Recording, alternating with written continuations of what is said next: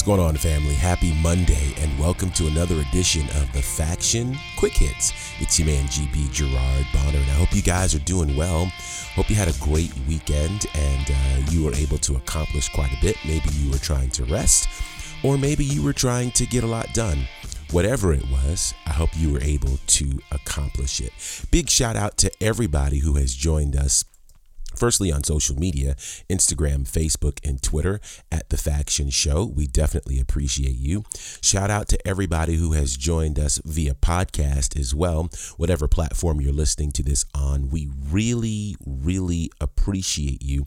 We can do nothing without you. I mean, well, we could try, but, if nobody's there to hear it, then kind of what's the point, right?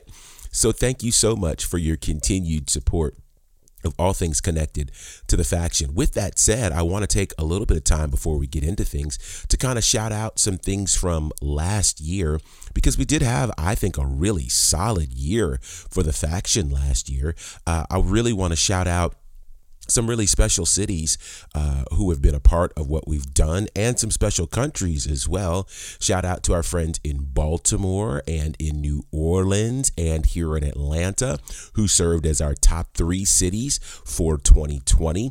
Also shout out to Jamaica, Ireland, and the U.S., who proved to be our top 3 countries in the year 2020 as well. So I'm excited about that. That's really, really cool stuff. In terms of last week, another big week. And again, our listeners are all over the place. Top 3 cities for us last week included Athens, Alabama, Newport News, Virginia, and Humble, Texas. Thank you guys for your continued support of the faction. And last week, we really brought you some special content in addition to our regular current news. We also brought you the start of our 2020 year in review. And we brought you our first look at Throwback Thursday, which was a special look at Lucha Underground. And you guys seem to enjoy both of those shows. So with that said, we've got a lot of content to talk to you about in terms of pro wrestling news. Let's first start with a look back at the Wednesday Night War, AEW versus NXT. Both of them brought some pretty significant shows as NXT brought their New Year's Evil show, while AEW brought us the New Year's Smash.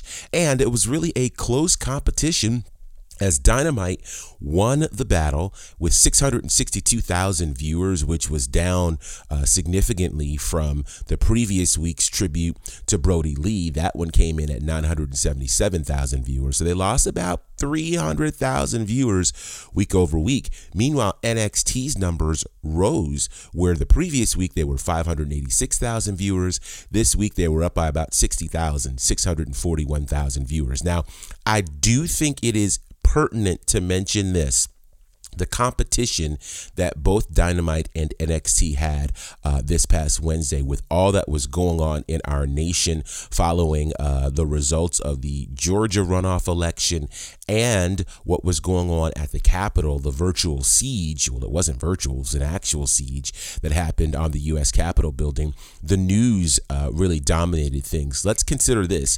CNN had their largest night ever this past Wednesday night, and that's because of all that took place, of course, at the U.S. Capitol. So that's going to impact what you see in terms of ratings. But both NXT and AEW brought us some fantastic shows. On the NXT side, what a title match between Finn Balor and Kyle O'Reilly. I mean, it was bananas. Really, all the action on NXT was bananas. And you could say the same for AEW. Headlined, of course, by their title match between Rey Fenix and Kenny Omega, which turned into another shocking moment as all of a sudden the Impact World Tag Team Champions, the Good Brothers, made their way into an AEW ring. That hasn't happened before. And then the Young Bucks come out to try to stop this beatdown, only then for Kenny Omega and the Good Brothers to put up the Too Sweet sign and to be joined by the Young Bucks. Is this a reunion of the Bullet Club here in the States? Something that we couldn't see when, say, the Good Brothers and AJ Styles and Finn Balor were all in WWE. This is interesting, a very interesting development, and a great setup, of course, for whatever AEW's planned for next week. Now, it also produced perhaps the most meme-worthy moment that happened all across social media, and that was the appearance of Snoop Dogg and his attempted Superfly leap from the top rope, which didn't exactly go according to plan. Well, whatever the plan was, it didn't look all that great, but hey, it is what it is. And it was a great show, and wrestling fans certainly were paying attention, but again, we cannot overlook the challenge to the ratings that came from the riot that took place at the Capitol. Switching gears, we take a look at Friday night for Friday Night SmackDown, another big night for SmackDown.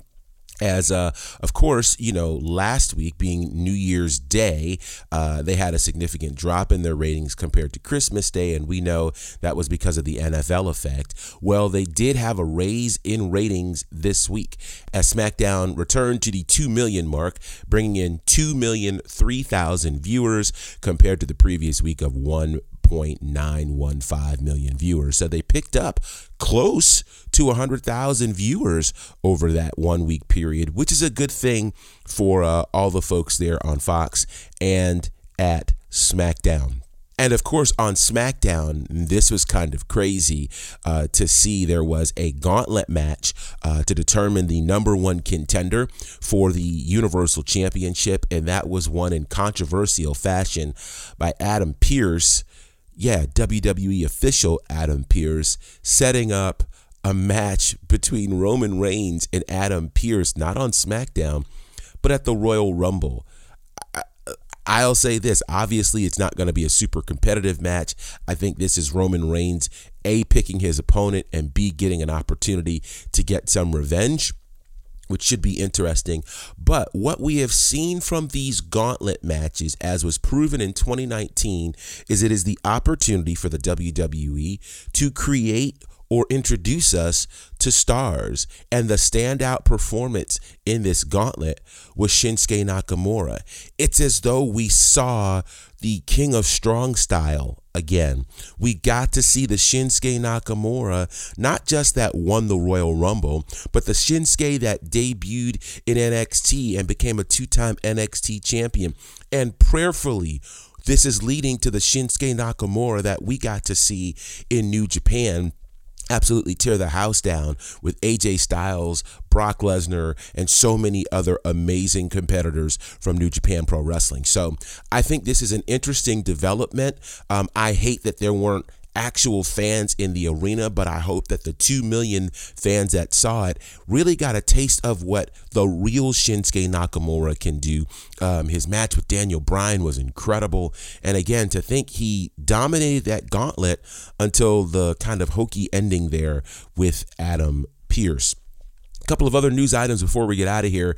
Our thoughts and prayers go out to the family of longtime LA Dodgers manager Tommy Lasorda, who passed away at age 93. Now, for those who may not remember, Lasorda was always a big pro wrestling fan and was the ring announcer for the main event of WrestleMania 2, the steel cage match between Hulk Hogan and King Kong Bundy. And so definitely a big fan of pro wrestling and a big part of the WWE community, certainly during its formative years, or I shouldn't say formative years, but certainly during the boom of pro wrestling in the 80s. So our thoughts and prayers go out to the family of Tommy Lasorda.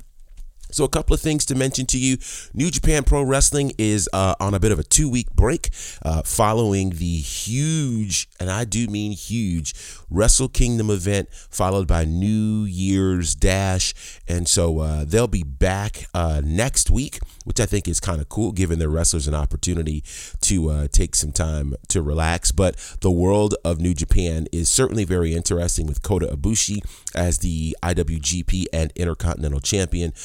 The Gorillas of Destiny are still your IWGP Tag Team Champions, and a lot of other cool things going on there. And everyone's wondering what the future of Jay White will be. Will Jay White ultimately defect from New Japan and find his way into AEW or maybe even WWE. Sources are telling me that WWE is ready to make a strong push for Jay White.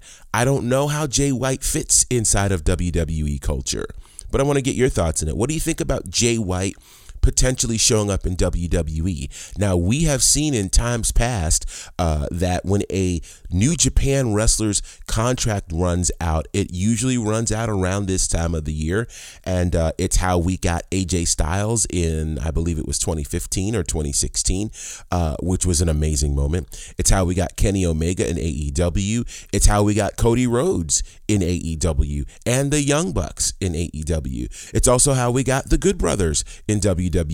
It's not far-fetched to think that Jay White could jump to any of these organizations. We'll see. Time will tell, and certainly we'll be paying attention to the Royal Rumble, because the Royal Rumble is always filled with surprise entrants, and that would be a shocker. All right, before we get out of here, 2 interesting pieces of news for you. Of course, SHW 23 took place this weekend, and it was absolutely amazing. I was honored, of course, to be part of the commentary team along with my good brother, Brandon Benefield. That show will be on IWTV later this week. So if you don't have your subscription to it, you can go ahead and subscribe now at independentwrestling.tv. If you use the promo code SHW, you'll get the first 5 days for free. And what's exciting to me is IWTV has really taken Southern Honor Wrestling around the world. We have fans literally around the world on a regular basis tweeting and talking about these shows. And so if you've not checked them out yet, I would suggest that you do that. I don't think you'll be disappointed, and you'll get to hear yours truly on commentary. And we'll wrap up with this announcement that today the nominations for the Georgia Wrestling History Awards came out. And if you're unfamiliar, those awards honor the best things happening in Georgia wrestling. And they've got categories all the way from, Wrestler of the Year to Promoter of the Year, Booker of the Year, Tag Team, etc., etc., etc. All sorts of cool categories. And of course, SHW is well represented, up for Promotion of the Year, Feud of the Year, and a lot of other categories as well. Well, I am honored to be able to report to you that the commentary team, yours truly and my good brother Brandon Benefield, we are nominated as commentators of the year. There are only 3 in that category, so it's an honor, whether we win or not, to be named in that, certainly in my first year of official pro wrestling commentary. So really excited about that, and we'll keep you posted in terms of voting results and the like.